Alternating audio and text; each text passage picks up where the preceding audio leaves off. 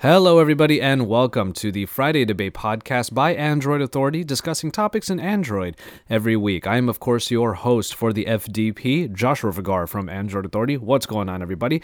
And this week we have a pretty light topic for the FDP. I'm joined by Jonathan Feist, our YouTuber Joe Hindy, and one of our lead editors, Andrew Grush, the usual architect for the Friday Debate, and he picked a very light topic for us, thank goodness, because we are all still on the road to recovery from MWC 2015. Today we talk about our tech origin stories, going way back in time to sort of reminisce about how we got started in tech, and also pontificating about how all of that tech life has shaped who we are today as writers and YouTubers, for example, of Android Authority. But before we get to that, I just want to do a little bit of housekeeping still. If you are listening to this particular podcast on Pocket Cast, Stitcher, and iTunes, thank you so much for listening. And if you are watching the YouTube version of this podcast, please remember that you can go to any one of those networks in order to listen to the FDP, and those are definitely the best way of listening to the Android Authority podcast. After that, you can find all of us on social media. Every single one of us is available on Google+, but you can also find us on Twitter. And if you want to find those links in order to follow us on various social media networks, you can head over to the Friday Debate podcast post at androidauthority.com in order to follow us. But from there, without any further ado, we're going to jump into this episode number 8 of the Android Authority Friday Debate podcast, our tech origin stories. Hope you guys enjoy.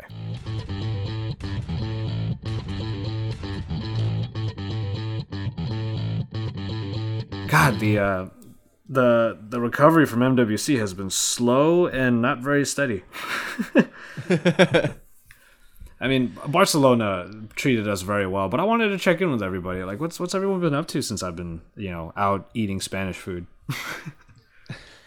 What a horrible thing. Well, the thing this is delicious, ridiculously awesome European food. What have you guys been doing? Well, it was funny because on the last night, it was up to me to freaking put together the final get together. We got together with a bunch of people like Pocket Now, Erica Griffin, Mobile Geeks, and it was kind of up to me to find the place. But Lon and Darcy, God bless them, just kept telling me we're sick of tapas, and I said. That's about all there is. Exactly. You realize we're in Spain, in Barcelona. Tapas is all they have here. I say that's pretty much it. Yeah, you could go to a steakhouse and they'll give it to you on a small plate. I mean, come on. Oh that's man, funny. But that is funny. So how's everybody been? It's been a couple weeks since we've been on the cast. I've had a couple of late releases. I hope everyone's been okay with that. But how have my regular co-hosts been since this MWC season has finally died down a bit? Not bad. Actually, I feel so bad. Like, of everybody who was at, who did MWC 2015 stuff, I did the least. I did almost nothing. I did the the HTC You did the live vlogs. That's yeah, something. I did. That's it. That's all I did for MWC 2015. That may be went more really than what I did, to be honest. I only got a couple posts out as well. Yeah. Yeah, I didn't do squat, man. I felt so bad. Everyone's like, I'm so busy working 16-hour days. I'm like, I spent the whole day watching anime and hanging out with my girlfriend. I felt so bad. I'm glad you didn't message us that was all happening with you. Yeah, I would have probably shot you in the face. I kept quiet, I think. I was just like, I'm just going to let them go and just kind of hang out back here in the background. I did do a whole bunch of app list videos, though. I think I did 10 of them in the last 14 days. I did notice that. Kudos to you, man. It's a lot of hard work. I wanted to get them all out before all the MWC stuff.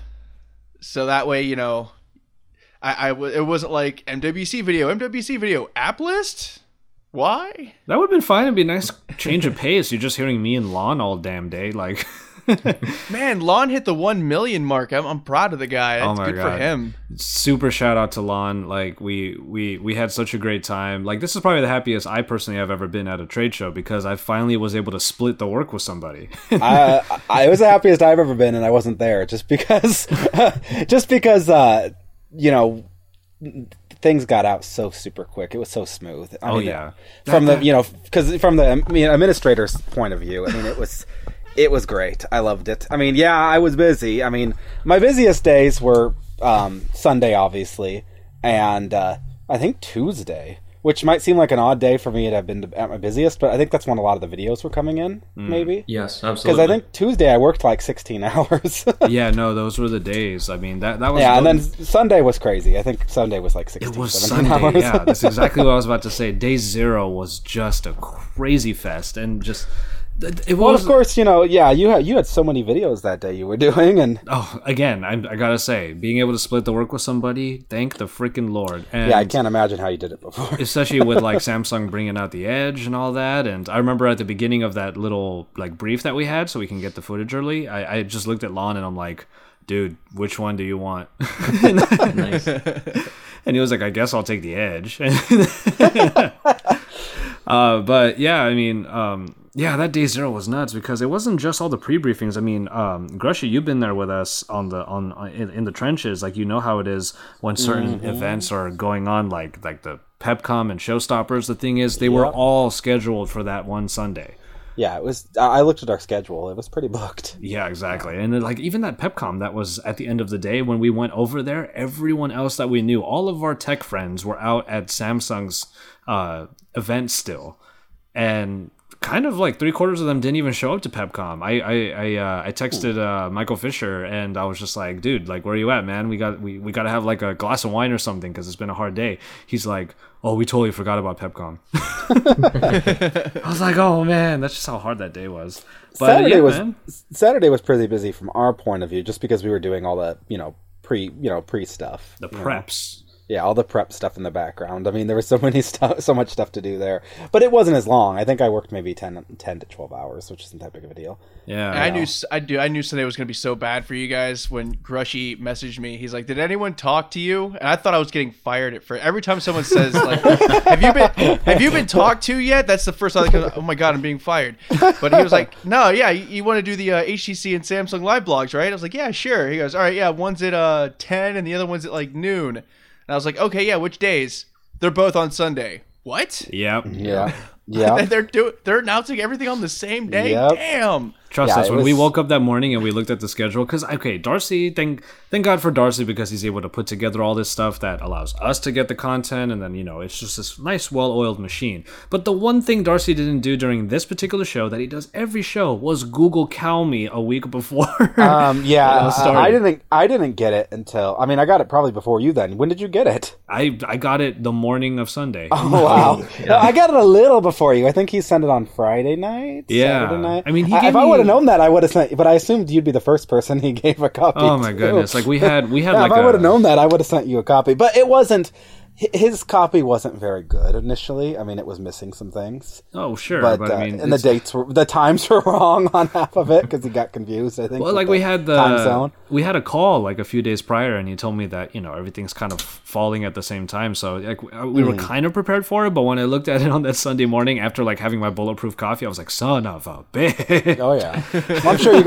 sure you didn't sleep at all that day, right? I'm trying to remember. We're coming up in the bad it was. I haven't heard much from Feisty over there, man. Like what? Like you said that you did even less than Joe. So this is your mid-season evaluation. What? Yeah, no kidding. To be fair, because of his time zone and because of the fact that Jimmy and I are both on the Central Time Zone, everything was pretty much done by the time the poor guy was around. You know, that's fair. And so what? How did you pass the time during MWC season? What were you up to this past couple weeks? I've been spending the majority of my time tab times. Absolutely. Oh, that's right. Yeah. Our new sister site, all about tablets, and completely immersing myself in it. We got the new writers going on there, and it's it's been, I want to say exciting, but we're moving forward, going strong. So. Yeah, definitely. Everybody check out Tab Times also. As my Note 4 starts ringing, who is calling me? Number I don't know. Hang up. Okay, so yeah, just like Grushy was saying, kudos to him and Jimmy. Let's be honest. Every time I popped in and like, hey, what's there for me to cover? How can I help? Grushy was like, you know what? We got this. You're fine. And then 3:00 in the morning comes along. I'm ready to close it down, and he's like, "Ooh, could you do just one more for me?" Or Bogdan's getting on, and he's like, "Hey, would you mind just one before you go?" So. See, Bogdan at a show has this really interesting way of being because he gets on and he starts talking to all of you guys, and then he doesn't necessarily get like stressed out, but it seems like it. But because the way that Bogdan reacts to like his eyes getting tired and stuff like that is he puts his like head in his hands and he starts breathing really hard. I've heard that. Like, it really throws us for a loop because like me and Lon were like, "You okay, dude?" And then Bogdan's like, "No, I'm okay. It's okay, guys. It's okay." You know, in his head, he was funny. going, "Damn Americans, jeez." I know, I know, right? Oh man. I have to mention, like, this might be the first show that I'm actually super excited about what's to come. Like, did you guys see my video on the HTC Vive? I did not. I missed most of the MWC videos. Oh, no problem. Like, I watched every single one. we don't have to go through it at length, but this is a VR platform that I can actually believe in. And having Valve at the helm, I mean, HTC helps with the hardware and, of course, some of the software, but Valve is creating these experiences that you're going to have, completely immersive experience. Like, I'm not going to get into it too much, but let's just say once you put that VR headset on, the headphones, and then they put the controllers in your hands, the room you were standing in before you put all that crap on, it disappears. And you are all of a sudden in this crazy world. The controllers are like your hands in the world. You're picking everything up. And, you know, we're mostly gamers up in here, and we're going to get to that in a little bit. But the final part of the demo, the final world that they showed us was Aperture. And you had to repair a portal robot. It was freaking amazing. And of course you're set up to fail because GLaDOS is like, but when the walls come down and GLaDOS like zooms in on you and basically tells you she's gonna kill you, you piss your pants. Like that's how immersive that thing is. But super exciting to see at MWC that I finally got excited about something again. You know, like, I love smartphones, I love what we do for a living, but it's good to finally walk out of a room that you get some sort of demo of something before everybody else in the world, and you're super excited for them to try it, you know? It's so good.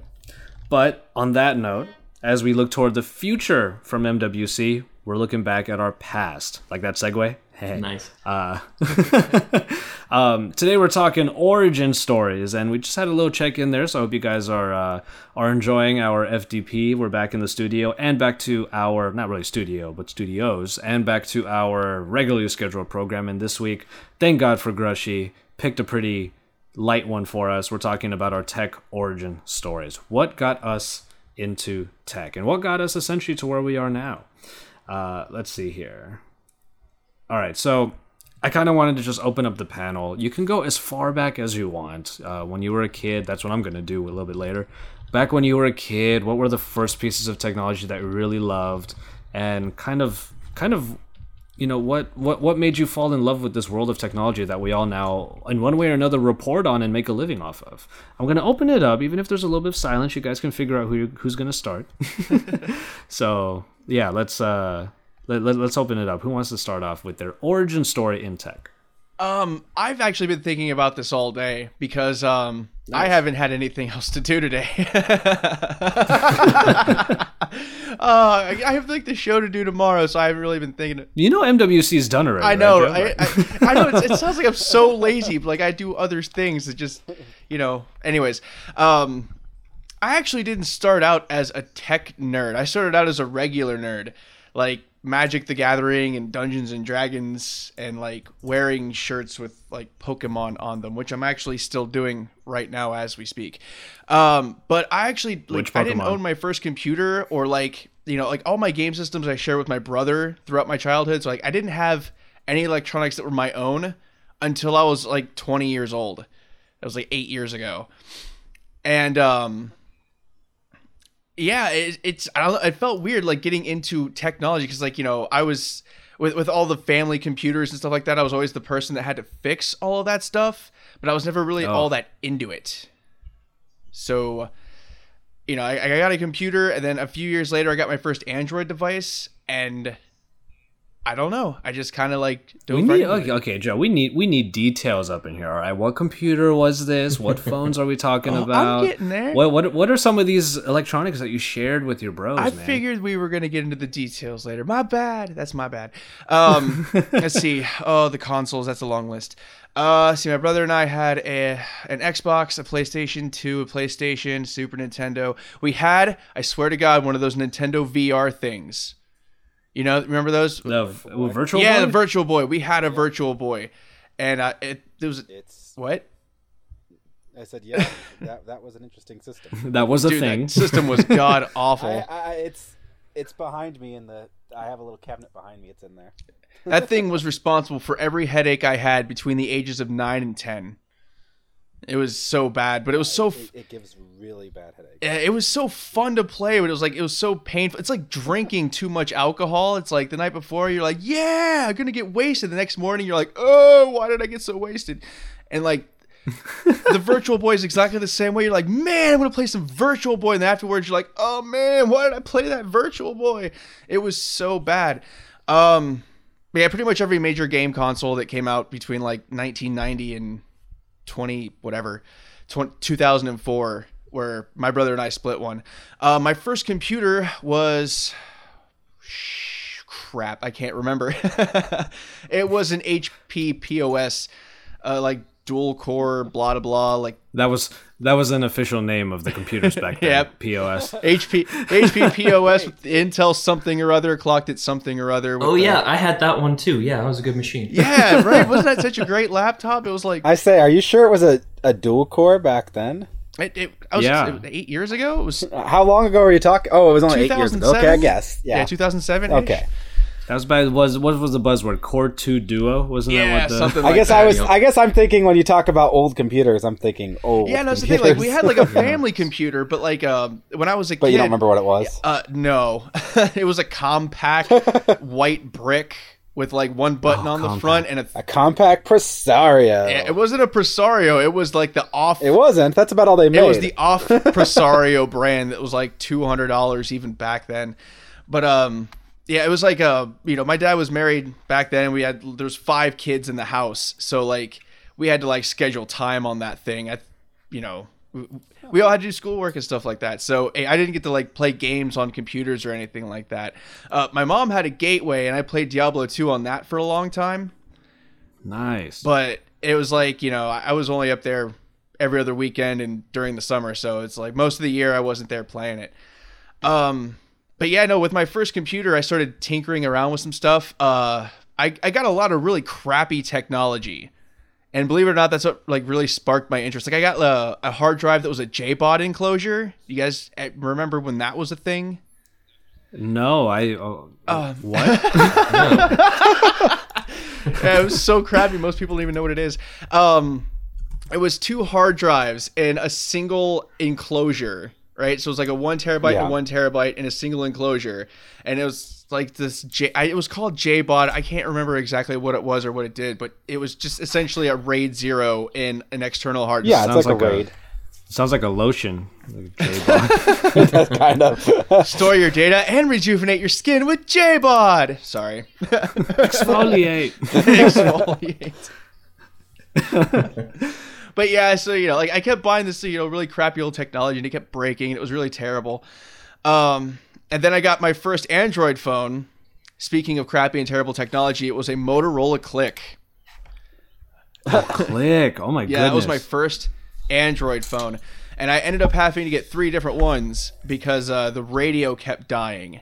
And it wasn't like I was a newbie and stupid and didn't understand what was going on. I mean, like, the little thingy at the top would go away entirely, and I could not make any phone calls, text messages, or get data at all. It was just totally dead. And the cool thing was, every time I sent one back, they sent it back to me with the SD card and everything. So I still have most of them, like 3 or 4 2 gigabyte micro SD cards just sitting over here that I never use. Oh man, talk about POSs. Yeah. Yeah. Those can't even hold like 4 apps these days. Like, oh my! And that was back when like Moto Blur was like really bad, like really, really bad. Didn't they have a refresh of Moto Blur at one point back then that was like really well received though? Like it was one of the first ones to have the heads up notifications. Am I remembering something wrong? That was the Verizon. The first couple of generations of the Droid Razor series still had Moto Blur, and it was actually somewhat decent Moto Blur. I remember actually I had a Droid something or other. It was from Verizon. I bought it off of eBay because I was doing something on the XDA forums, because that's where I kind of got the really hardcore into Android was there. I started rooting my devices and all that stuff. But I bought one just because they said it was like really difficult to root, and that was my thing back then. I was like, oh, it's so hard to root. I'm gonna root the crap out of it. It wasn't the Incredible, was it? No, it wasn't it was after the Incredible. I'm sorry. It was okay. It wasn't the Resound. That was HTC anyway. Holy crap! I can't believe I'm blanking on this so bad. Oh, you said Droid. That's why. Yeah, it was. Oh my goodness! It was before the quad cores came out. I remember that. I'm gonna go look that up real quick. Somebody else talk for a second. All right. Well, yeah, we got into the Android world with Joe already. Why don't we pop it over to Feisty? Like, what? We don't hear a whole lot about like our past a whole lot. I'm really interested to hear how Feisty got started in tech right now. Tech? What's that? Hold on. He's Amish. I'm supposed to be technology? What? He's talking into a can right now and a wire that's connected all.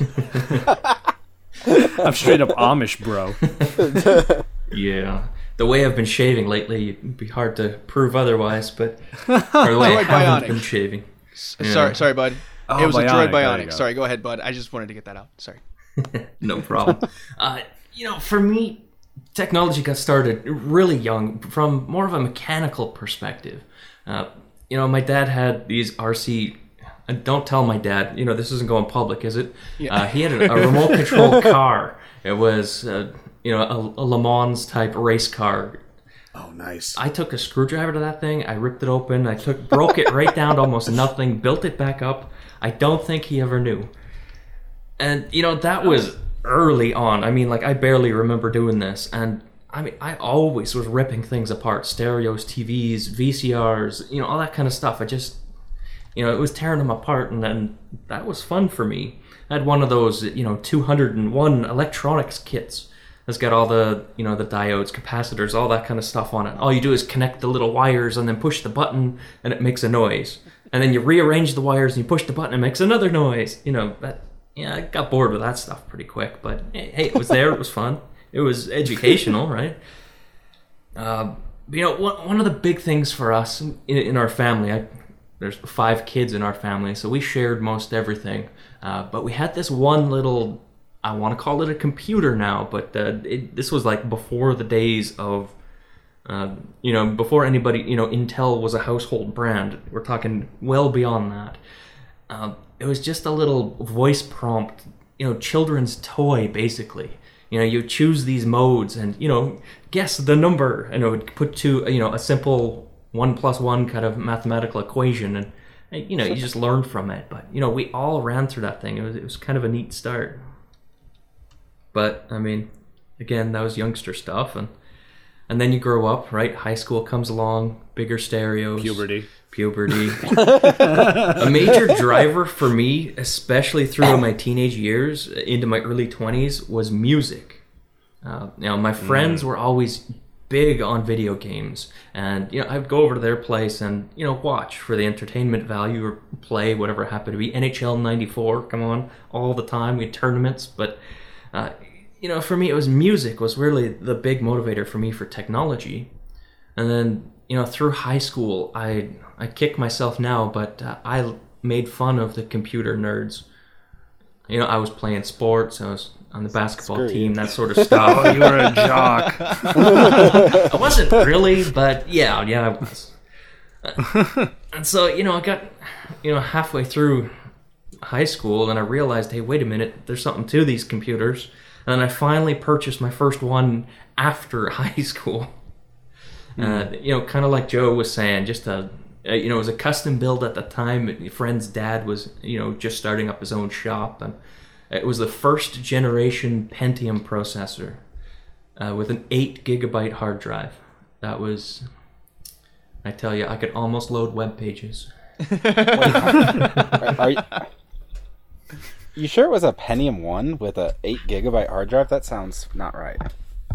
Probably a Pentium 2, probably. I remember. Yeah, that had to be more like a Pentium 2 or 3. That can't be a... God, I'm getting 1. like the weirdest flashbacks right now. Sorry, I'm a super nerd, so... Okay, well, I never really looked back on that thing. It burnt out in about a year, and I tossed it. So, what year was it? That would have been 99. So yeah, that'd be like it'd be like Pentium 2 or 3. I barely even remember 99. Good lord. Well, I'm just getting started on 99. Come on.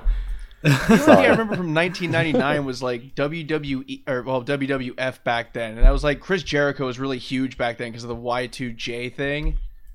Oh man, don't get me started on wrestling Break right the now. walls down, dude! I watched his debut the other day.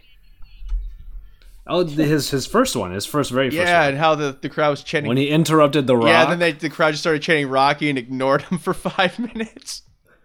Yeah, exactly. So, okay, oh, man. let me possibly make you guys jealous. You remember Bret the Hitman Hart and Owen Hart, those guys? Yeah. Yeah. They're from Calgary. I didn't grow up with those boys, but just after high school, the first job I got, they were regulars, and we'd go out down to the gym and wrestle with them and stuff. Yeah. Oh, no, man, that's freaking awesome. badass.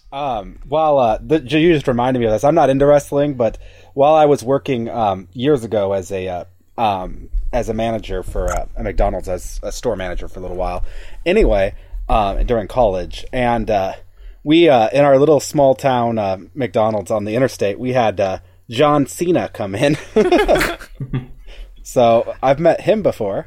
Grushy follows up Bret the Hitman Hart with like John Cena. Like, well, I just you reminded me of wrestling, so I got thinking about that. That's all. he's like So it's like fashionable right now to call John Cena lame. That's why it's funny. Oh man, that's so funny. Yeah, it just kind of popped into my head. That's all. That's really cool though. I'm not into wrestling at all, but well, in real life, John Cena is actually like a really dope dude. That's what I keep hearing. But anyway, Feisty was talking about Pentium 2s and 8 gigabyte hard drives. Like, so what was the evolution into mobile then? If you started off with like desktop computers, you said music. Actually, you know what? Let's go back to the music thing. How did music actually formulate your tech life? If like back in high school and whatnot, you were saying. Well, basically stereos. I was into all things. Now at this point, keep in mind mechanical. Throughout high school, I was one of the top dogs in at the high school's mechanics class, and I was going to national competitions and stuff for turning wrenches. Not the most, not the proudest time of my life, but that's what I was into. I was a gearhead at the time, and that was cool. So, I was always playing with putting in car stereos and bigger speakers. And then in the house, it was always, what stereo should I get? What speakers? What sub should I get? How can I keep this quiet? How can I build my own speakers? Not speaker themselves, but, speaker enclosures and what kind of wiring, that kind of stuff. So it was all very hands-on mechanical, electrical and stuff. And to be honest, it was that kind of nitty-gritty work that moved me forward with it all. Mostly because I got sick of it, and I just wanted something that worked. Which is the story of my life when it comes to cars and houses and computers. The whole thing is just, spending so much time with hand-me-downs and POSs, and you just finally want something that works. And so, it took almost 10 years, but I finally went back to college for computer sciences, and I was in college where everything kind of turned around and certainly went mobile, that's for sure. Yeah, for sure. So, yeah, I mean, that's an interesting angle. I just realized. Like, so you went back to school. You went to school rather for computer science. So were you just looking to continue that gearhead mentality, to just sort of find the inner workings and tinker with what was eventually going to become ubiquitous in our lives? Yes, essentially. I mean, I'd worked a string of jobs into the office jobs at this point. No more turning wrenches. It's still at dealerships, mind you, so I'm still in the automotive world, but yeah, pushing paper nonetheless, and using computers on a day-to-day basis. That was a big thing, was using the computers, and it just came easy for me, as I'm sure it comes to most people, especially these days. But you're always when you become good or you help one person with one issue on a computer, all of a sudden, as you guys know, you become a guru and you're helping everybody.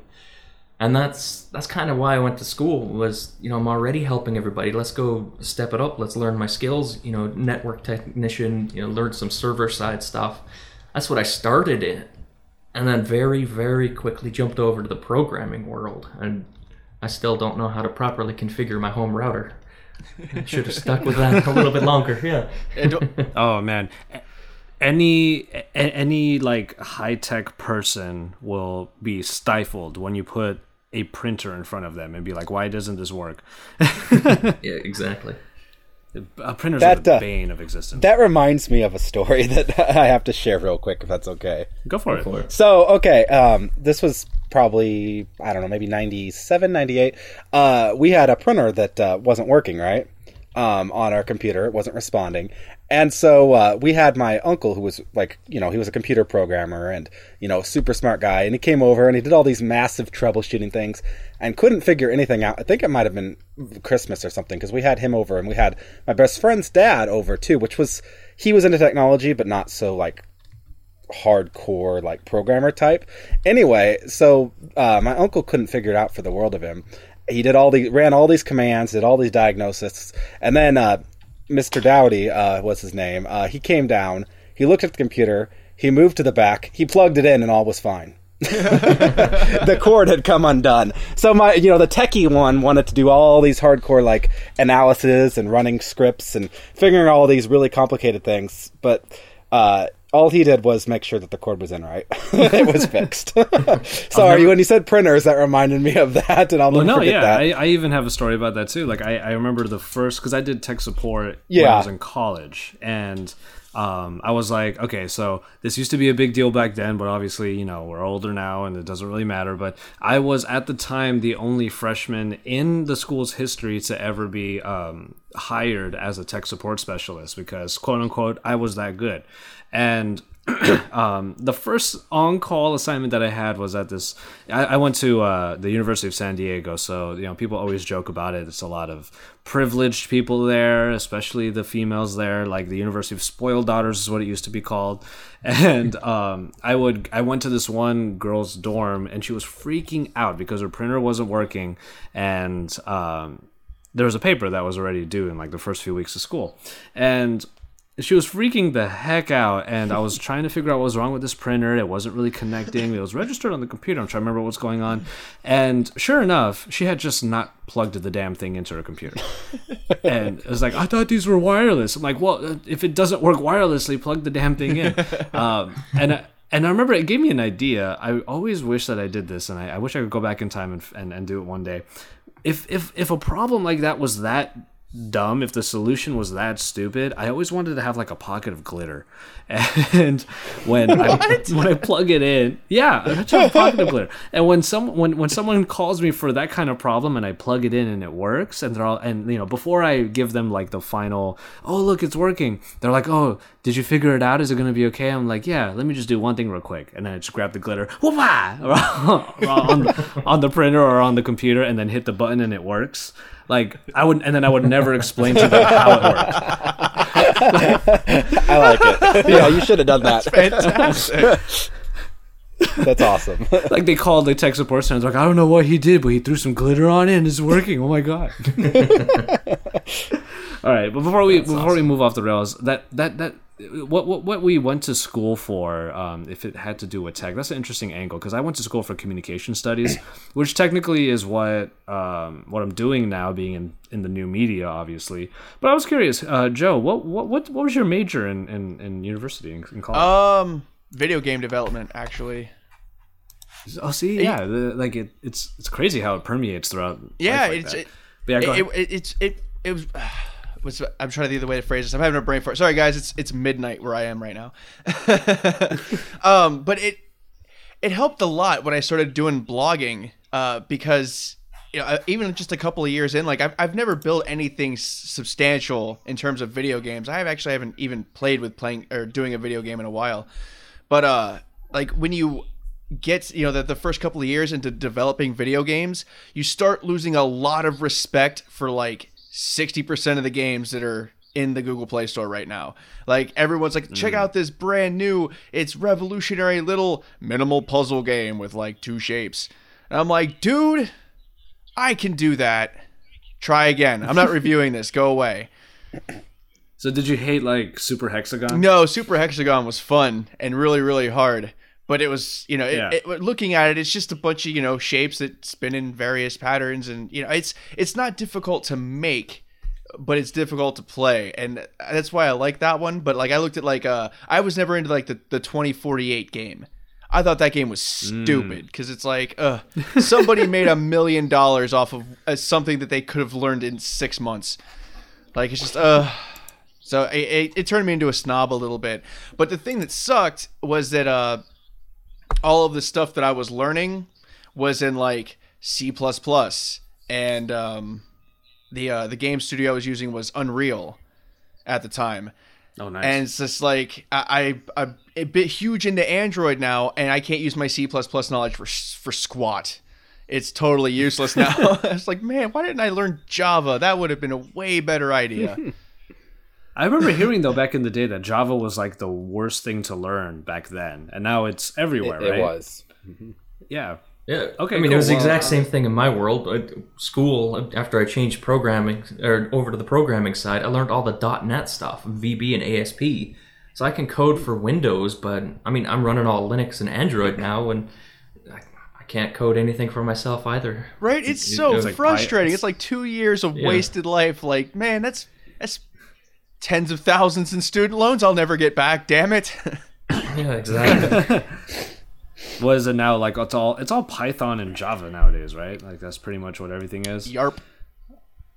Yeah.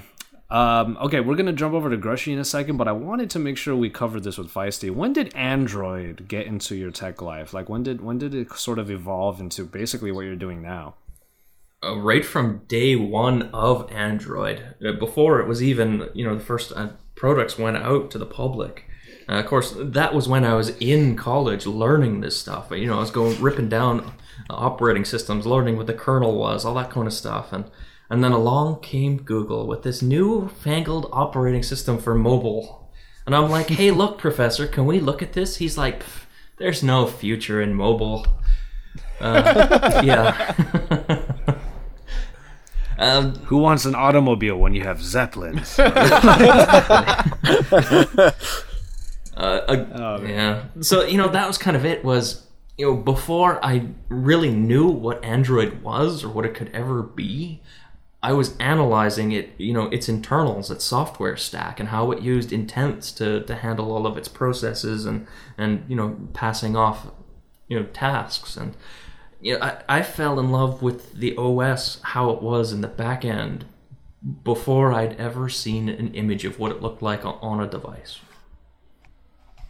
Oh, okay. That's good. And then, of course, the rest is history. You're reporting on that now. Are you the crazy thing about like where we come from in terms of tech is like we're basically living proof of where it was, and we're complaining about the way it was, and now we're complaining about the way it is now. So not a whole lot has changed. Hey, that's not true. I love everything. I think it's all fantastic. I loved my old crappy compact that never worked because there was a game on it that I could never ever beat, and it was like this MS-DOS game where you had to hit the space bar and it shot an arrow to the right, and you had to like time it correctly. And I was like 9 years old. I figured it out a couple of times, but I was never any good at it. That sounds so familiar, but I can't think of what it was. I loved the crap out of that. It was just called archery. It was like an MS-DOS. It was just like play archery, and then just the little targets would fall down the right side, and you shot the arrow at it. I loved that game. I thought it was awesome. I had no idea that there were better games out there at the time. Hashtag bring back archery. That's Joe's new thing. Nice. Oregon Trail, guys. Come on, Oregon Trail. Oh, man. Oregon Trail 2 was superior. Sequels blow. Wait, there's a second one? Hold on. What? There's like a million Oregon Trails, but Oregon Trail 2 was the best. Oregon How could Trail you 1 was have a really second good one too. if you died of dysentery? Yeah. Well, it obviously wasn't a sequel of events. It was just a remake. You know why no one knows about the second one? Because you had to beat the first one first to play the second one. Oh, God. Yeah, there was like, well, and didn't they just remake it for mobile or something not too long ago? I think No, they did. Yeah. no. They did a because I remember someone asked me to review this, and I told them no. It wasn't Oregon Trail the game. It was like Oregon Trail the sequel. Like, all right, you have settled the West, and now you have to build a farm. And I was like, like, hell to the no. No, I don't. I'm not building any farms. I thought you were talking about that one called Oregon Trail. No, we're not talking about that. Oh, Dude, Oregon Trail was a fun as hell game. That game was awesome. Problematic as hell, but fun. Yeah. All right, well, let's pop over to Grushy then. How did this tech world become your world? Well, for me, it started shortly after the Christmas of 1990. Oh, so specific. Yeah, well, yeah, I remember this stuff. I'm a nerd like that. So, see, that was the year that my sisters were begging for. I had older sisters. I have no brothers. It was just me and 2 older sisters, and eventually 1 younger. Anyway, and they were begging for a gaming system, and so that year, under the tree, there was a NES. It was the one that was bundled with the Mario Brothers and the Duck Hunt. Anyway.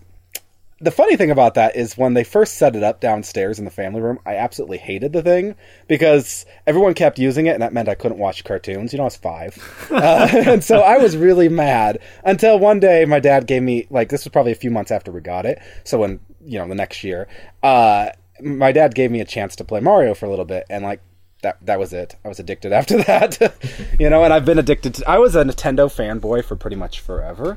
I'm still pretty close to that, but I've moved on. I still have a place in my heart for Nintendo, but more the old Nintendo and not so much the new one. Anyway, it really started with video game systems for me. I was huge into game systems. I collected. I owned a Game Boy, of course, like every other child of my era. Super Nintendo, and that's pretty much where it got started. As far as like my, obviously that's geek, but it's not necessarily tech geek. Where I made the shift was, a few Christmases later, probably 95. December 27th, of course, at 3 p.m. Yeah. Anyway. 9:45 p.m. No, it was 7:53. Anyway, so my family decided, once again, because my sisters were begging for it, got a computer. A compact Presario, CDS something. I think it was like a 924. Anyway, this thing was ancient by today's standards. I mean, it's archaic. Back then it was awesome, but 75 megahertz Pentium 1, 8 megabytes of RAM, and it didn't even have a gig hard drive. It was like 750 megabytes. Oh, holy dear. crap. Yeah, a 14.4K modem. Oh my goodness. Yeah, this thing was classy. I'm actually really surprised we haven't talked about 28.8 or 56K because, well, maybe we just would all like to forget that, I guess. Yeah, I know. Try to forget as much. I remember when I upgraded to a 56K modem. I was like, "Woo, this is fast! The internet's awesome!" The internet's awesome! What a great thing the internet is. Going from 14.4, anything's an improvement. Oh my gosh. And then so yeah, it was old computer. Windows 3.1 out of the box. And back in those days, they didn't force you to... Windows 95 was out, but it was just out, so they didn't force you to, have the newest. It came with the discs if you wanted to install it later, which I had to build up enough tech knowledge before my parents would let me do that, so it was like 2 years later. But anyway, I got started with that computer, and I just fell in love and got into really primitive programming languages like GW Basic and Q Basic a little later. And that's pretty much where I got started. By about 2-3 years in, so I would have been 11 or 12, I started building computers. And then I started selling them to friends and family. And actually, that's something I've continued to do for my whole life. Even today, I still do as a side thing. Now, granted, it's not really something I do regularly anymore, but I still have some regular people that will contact me for things, and I'll do it for pay. And so, yeah, it basically started with computers for me. Okay. I've Windows. I've used every version of Windows. I've built Hackintoshes. I've built, I have used pretty much various different versions of Linux over the years. So, Okay. Well, we'll use the term mobile, but obviously, we have the Android angle. When did mobile sort of pop into your tech life there? Well, mobile popped in quite early as far as like smartphones and stuff. Well, even before smartphones, I owned a Palm Pilot. I had a Sony Clie. I had all of those old Palm-based stuff, and then I moved into Windows Mobile a little later with the Touch Pro 2, and that was in like 2010. Oh wow! That was Windows Mobile 6 something, I think. Yeah, back when they tried too hard to look like Windows. Yeah, 95. and I thought that was awesome back then. I was like, yes, it's like I have a computer. It was the hardest thing to troubleshoot as a. Yeah, they were awful. They were awful, and apps were awful. Everything was awful about them. Then I upgraded. I don't know if I would consider it much of an upgrade, but it was Android. At least I upgraded to the LG Vortex. Which most people who are listening to this might know that as the G Optimus 1. Oh. But on Verizon, it was called the Vortex. So you're talking a 600 megahertz Qualcomm chip and Froyo. Oh, nice. Yeah, and so that was 2011, I think. So that was my 2011's where it all started with Android for me. So, and it was mostly budget stuff until more recent, like a couple of years, like it was a few years ago that I finally started getting decent Android phones. So yeah, basically when I started at Android Authority, it wasn't too much before that actually. Really? It was when I, because I did Android Authority part time for a while, and I had Android the whole time, but yeah, they were. I mean, I was still rocking gingerbread when ice cream sandwich was the thing, Yeah, and then I finally upgraded, and I was so excited. Yeah, I bet that would be an exciting one to move from. I mean, God, we mentioned Froyo, gingerbread. My goodness. You see, it just seems like ages ago that we even had those in existence. Well, yeah, and I mean, there's just such a. I mean, honestly, yes, there's been major changes from ice cream sandwich to like lollipop, but they still seem related. It's like Froyo and all of them seem like they're in a different world. Like they don't even, they don't belong. They're not Android. Yeah. All right. Well, I guess I'll follow up. I don't know. I keep thinking about like where I've come from in terms of like how much I love tech and where it all started, and it's gonna sound like I was catered for what I do at Android Authority now. But anyway, so it started off. I have one older brother, no other siblings, just my older brother, and we like you guys had to share a lot. And the first computer that I ever got was an Apple, like an early Apple, and. Everything looked monochromatic on it, and I remember we stuck with that computer long after we should have, because I remember us getting like an up-to-date printer, and I tried to print out the Marvel.com splash page because it had like all of the superheroes on it, and it basically fried the computer. It was just too much data for it to put into this more up-to-date printer. But we ended up going to a Compaq also, and I'm realizing Presario is probably a special, like, fancy way of saying POS. But hey, I loved my computer, thank you. I liked it. You know what? The Compaq was really great, but what I remember most about it was we had Windows 95 on it. I think we moved to 98 after a little while. But what I remember most about that Compaq was that I'm trying to remember if it was Best Buy or CompUSA, but I want to say it was CompUSA. They had this policy where if your computer messed up, you could bring it back, and if the guys behind the counter couldn't fix it, you just got a replacement. What? And where the hell was that? Yeah, that was CompUSA. That was CompUSA, I'm pretty sure. That was CompUSA, which might have been part of the reason why they went out of business. Who knows? Fair enough. But yeah, I remember we took advantage of that thing so many times because I remember trying to mess with the version of Windows we had. I tried to change the splash screen all the time, the loading screen with that little bar on the bottom. I remember changing it so that it said like Windows 98 Pirate Edition, and if I screwed it up, then the whole thing was messed up. Then we moved to like HP, and now this was when the turning point came, because what used to be just like the Apple computer and the one that I fried because of the Marvel splash screen became a media center computer by HP that was in my room. And that was when I used to tell people, like, people used to ask me all the time, like, how do you know so much about technology? And I said, when I was a kid, I had a computer in my room and all the time in the world. And that's pretty much what happened. I learned the ins and outs of how to really make the Windows experience like my own and cater things. You know, So it wasn't. was it What was just that? Was it just software then, or did you? It mess was around with the software. hardware Like side? I never got into building computers, and actually, like a little while back, I remember telling Joe that I wanted to move to a desktop computer, and I came to him like the absolute noob, like please teach me. And that story then- gets better because I put together a really nice part list after finding out his budget and all that stuff, and then like a day later he messages me back, I'm just gonna buy a laptop.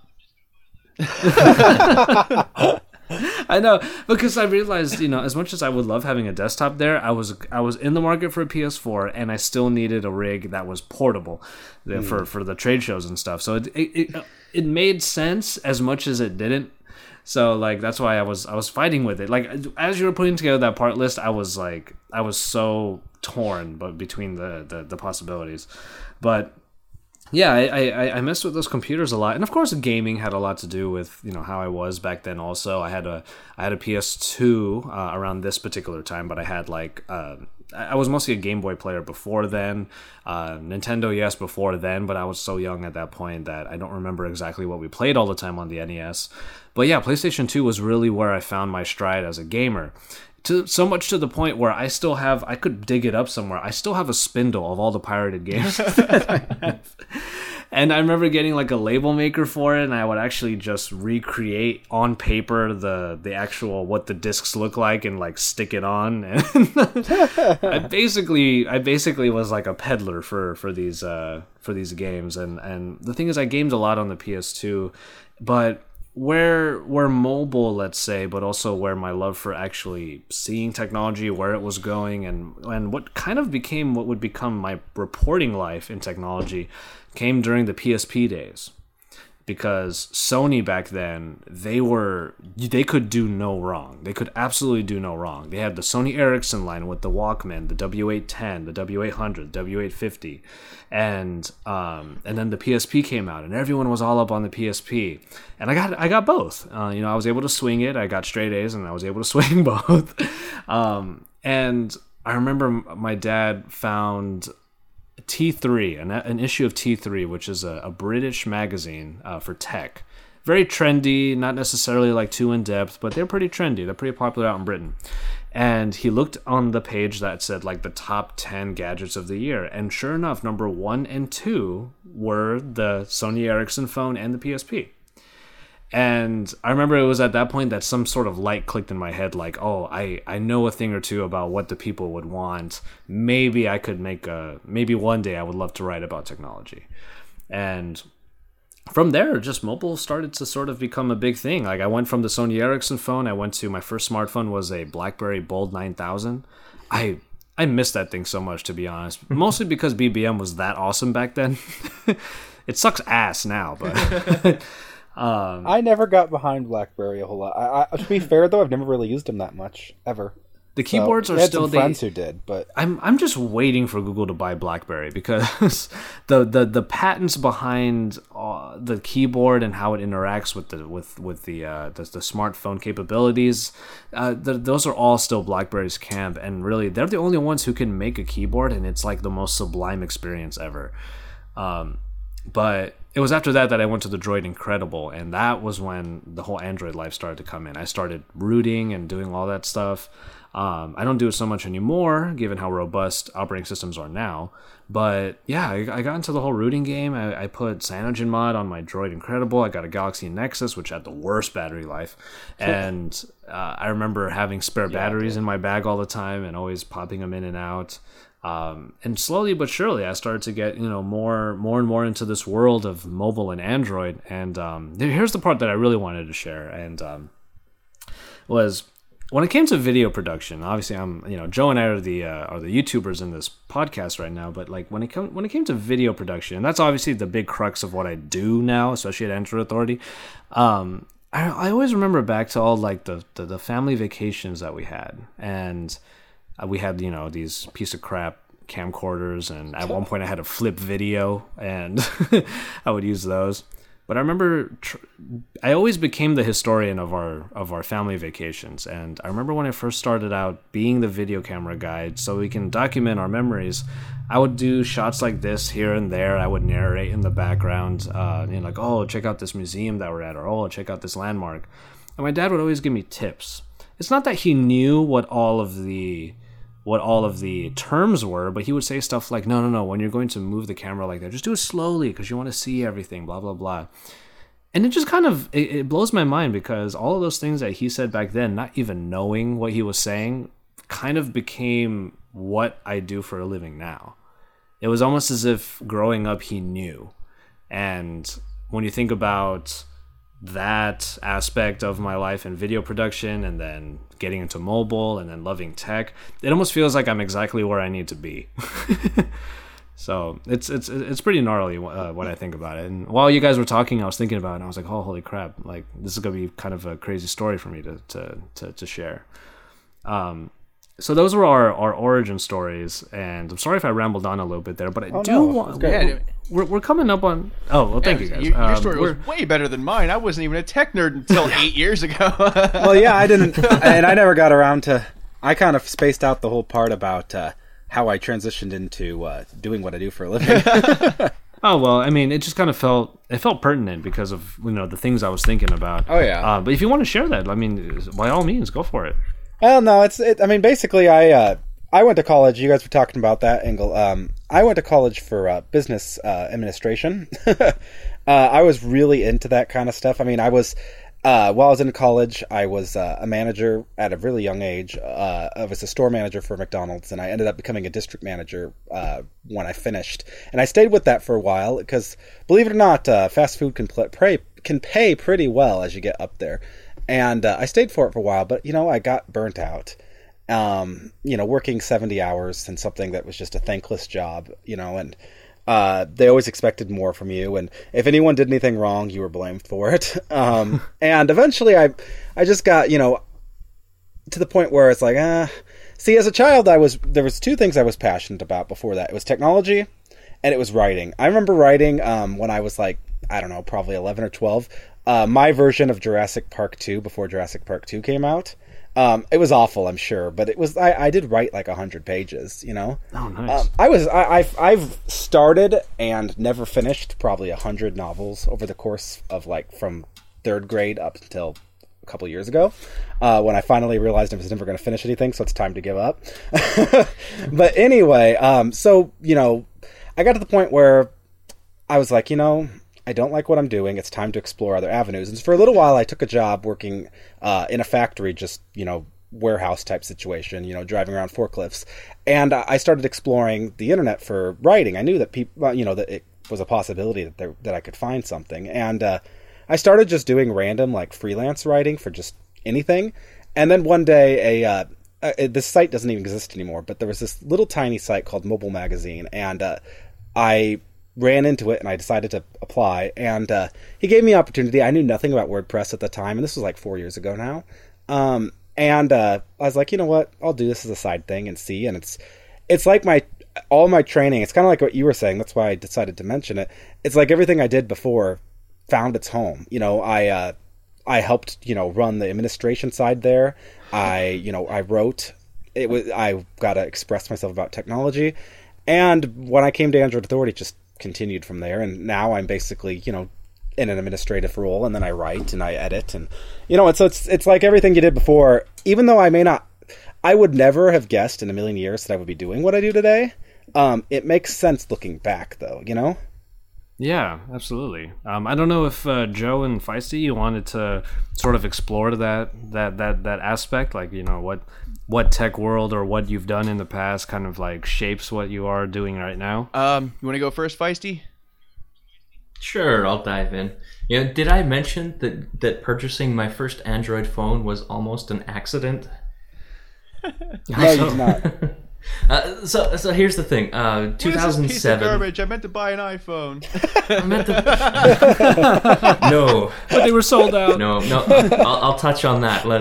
I promise. But no. See, I was halfway through college at this point. I was rocking my HTC Touch, the Windows mobile phone. Previous version to what Grushy had there, but the same device. And now let me say, Google announced there was this morning or last night that they have this cross-platform music app that can work on the phone, on the Chrome browser, all this kind of stuff. That's the stuff I was doing in school with this Windows mobile phone. I would create games, .NET programming on the laptop. And then just a few quick button pushes, it would port over to the phone. But regardless. So here I am, 2010. I'm in the midst of doing all the paperwork so I can move from Canada to the States. I don't want to buy a new phone. I'm driving through the mountains, coming from British Columbia through back home to Calgary, and the phone dies, just completely stops. So I find the next Best Buy, I pull in, I say I want the cheapest prepaid Android phone you can give me, and I got the LG Optimus One, that old P500. And you know what? It's right here in front of me. It still plays music just fine on Gingerbread. Yeah. That thing was awful. That phone was awful. Man, Gingerbread was like the top of everyone being excited about an OS release. Oh my God, did you see the glow at the end of the scroll? Holy balls, that was amazing. Yes. I just love Grushy just stomping all over Feisty's memories there. Like that. No, that's the phone I had. That was my first Android phone. So I'm just, the P500? Yeah, that was what it was. It was the same phone. Other than mine was labeled LG Vortex, but it was the exact same phone. Okay, gotcha. So yeah, just from my own experiences, that thing froze all the time. Yeah, I never had that problem. No, I rooted this one and I wiped out probably the all fact the it was Verizon. Okay. Probably the fact that it had Verizon bloatware may have played, a role. I'm just saying. That works. Again, this was the unlocked version, so that helped a little bit. Yeah. I rocked that phone for the longest time until finally I moved into the States, and then, I got the Moto G, but the defining point for me moving to today, it was the Nexus 7. I remember watching 2012, the I.O. conference, sitting there in my office watching it, and I mulled it over for a couple weeks before I actually ordered, but I finally ordered that thing, and the day it arrived was, a completely new experience for me.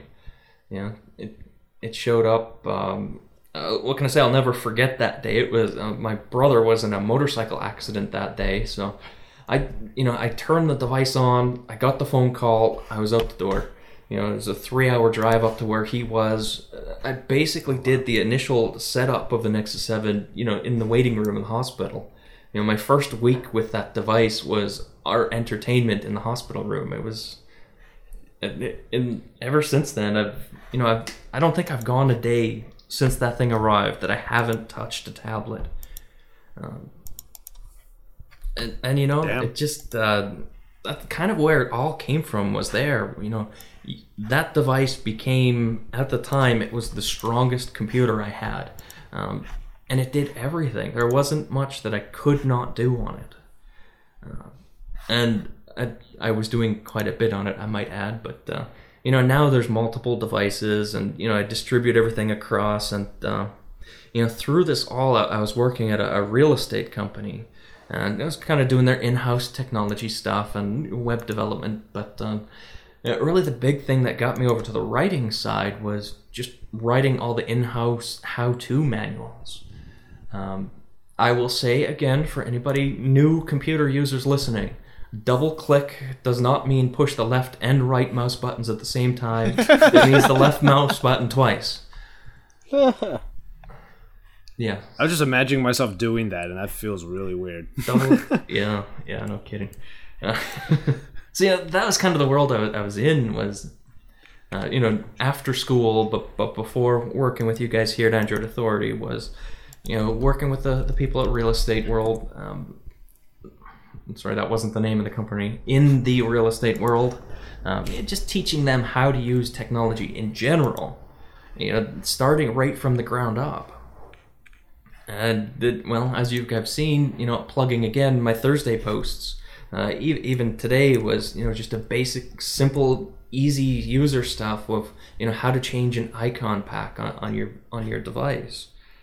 Nice. And I'm getting a lot of love in air quotes from readers who are like, "Come on, that's simple stuff. Why are you doing this?" But I've answered this question for a number of people before. It was requested again that I write it up here. So what I was doing before is at least one small part of what I'm doing now, and writing other than that is certainly still a learning process for me. Well, speaking to the quote-unquote love, as you said, I remember mentioning this to someone at MWC. The people who will benefit most from what seems like the simple stuff are the exact same people who probably don't even know how to comment on it. So there you go. I mean, you probably reached a lot of people who have benefited from the work that you've done. You just don't know it because, chances are maybe they actually don't know how to tell you that that thank you that you're looking for, possibly. Absolutely. Sign into Discus. So, yeah, what the hell is Discus? No, exactly. So, Joe, you formulated your thoughts there. You're going to bring us home? Yeah. I went over this briefly in my Meet the Team video, so I won't go into too much detail. So I got the Moto Click, but I didn't root my first device until the HTC MyTouch 3G Slide. And holy crap, I hate saying the name of that phone. Every time I do, I just it's like 6 syllables. It's ridiculous. But I rooted that, and that was the first time I did a whole lot of stuff. And it was, going from, because I still wasn't that much of a tech nerd back then. I loved technology, but I wasn't a nerd about it. The HTC MyTouch 3G Slide was the first time I nerded out on something. I was in the XDA forums, I was looking up how to tether, and I looked up how to root the thing. I rooted the thing, learned how to flash the custom ROMs, learned what CyanogenMod was.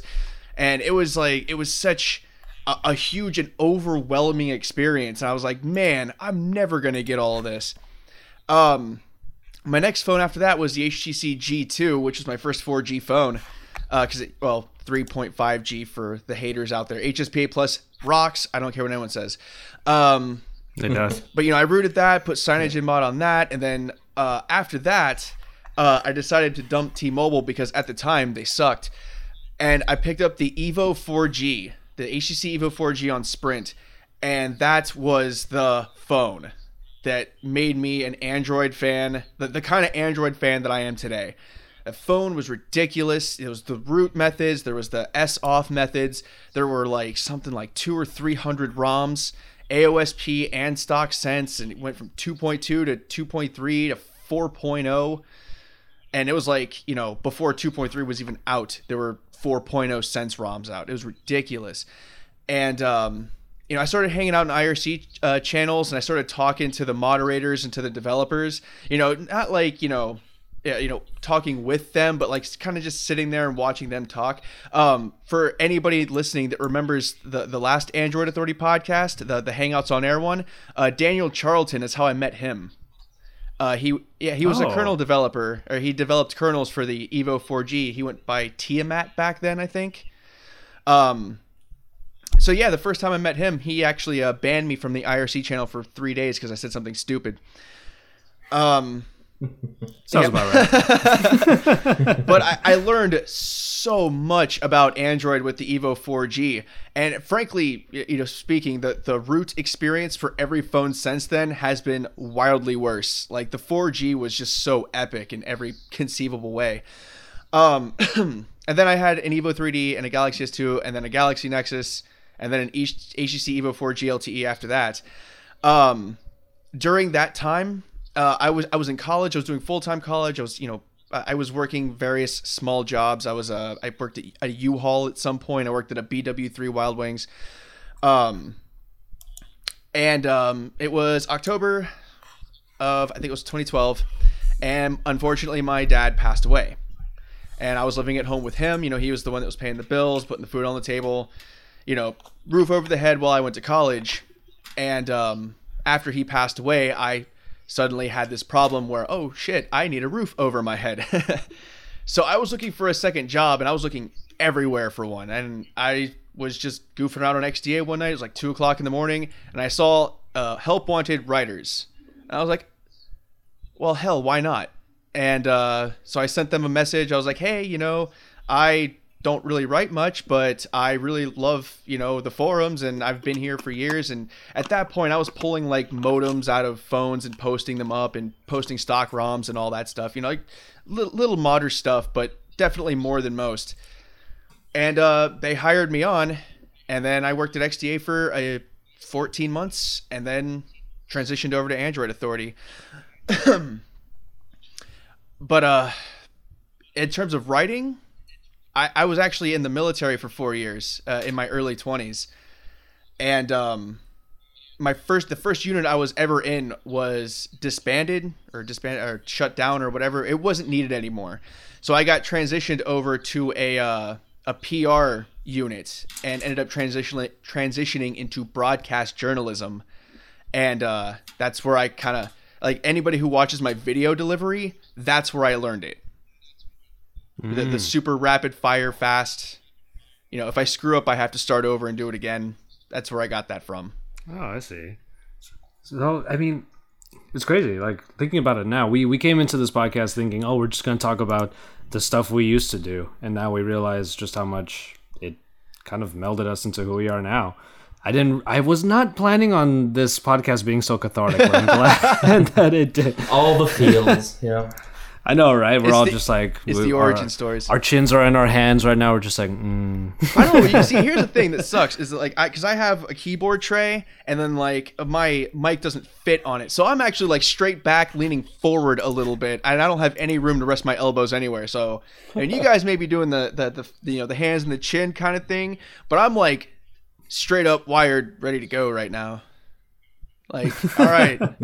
Well, it is well past midnight for Joe, though. So I mean, we're a little bit past our time, but you know what? We've had such a good time sharing and listening to one another's stories that I hope all of you have been able to get something out of this particular podcast, and this is certainly another one of those favorites that we've had. I think we can all agree.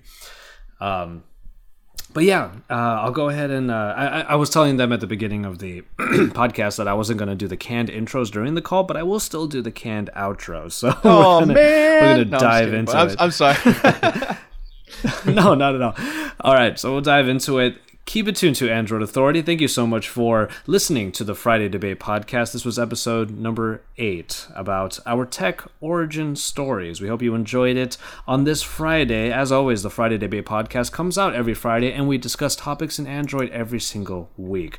You can listen to us on Pocket Cast, on Stitcher, on iTunes. And if you are watching the YouTube version of this podcast, please remember that those particular networks are available for you as well, and those are definitely the best places to listen to the FDP. I am once again Joshua Vergara from Android Authority, of course, and I'm here with 3 of our usual hosts. We have Jonathan Feist, Joe Hindy, and Andrew Grush, who you all just heard their tech origin stories and got to know a little bit more about them, and also myself. Keep it tuned to Android Authority for all of the best coverage. Drop us likes on our YouTube channel. Subscribe to the channel if you haven't already, and don't forget to head on over to AndroidAuthority.com in our forums to talk even more about Android. And then every Friday, you can listen to us on the FDP.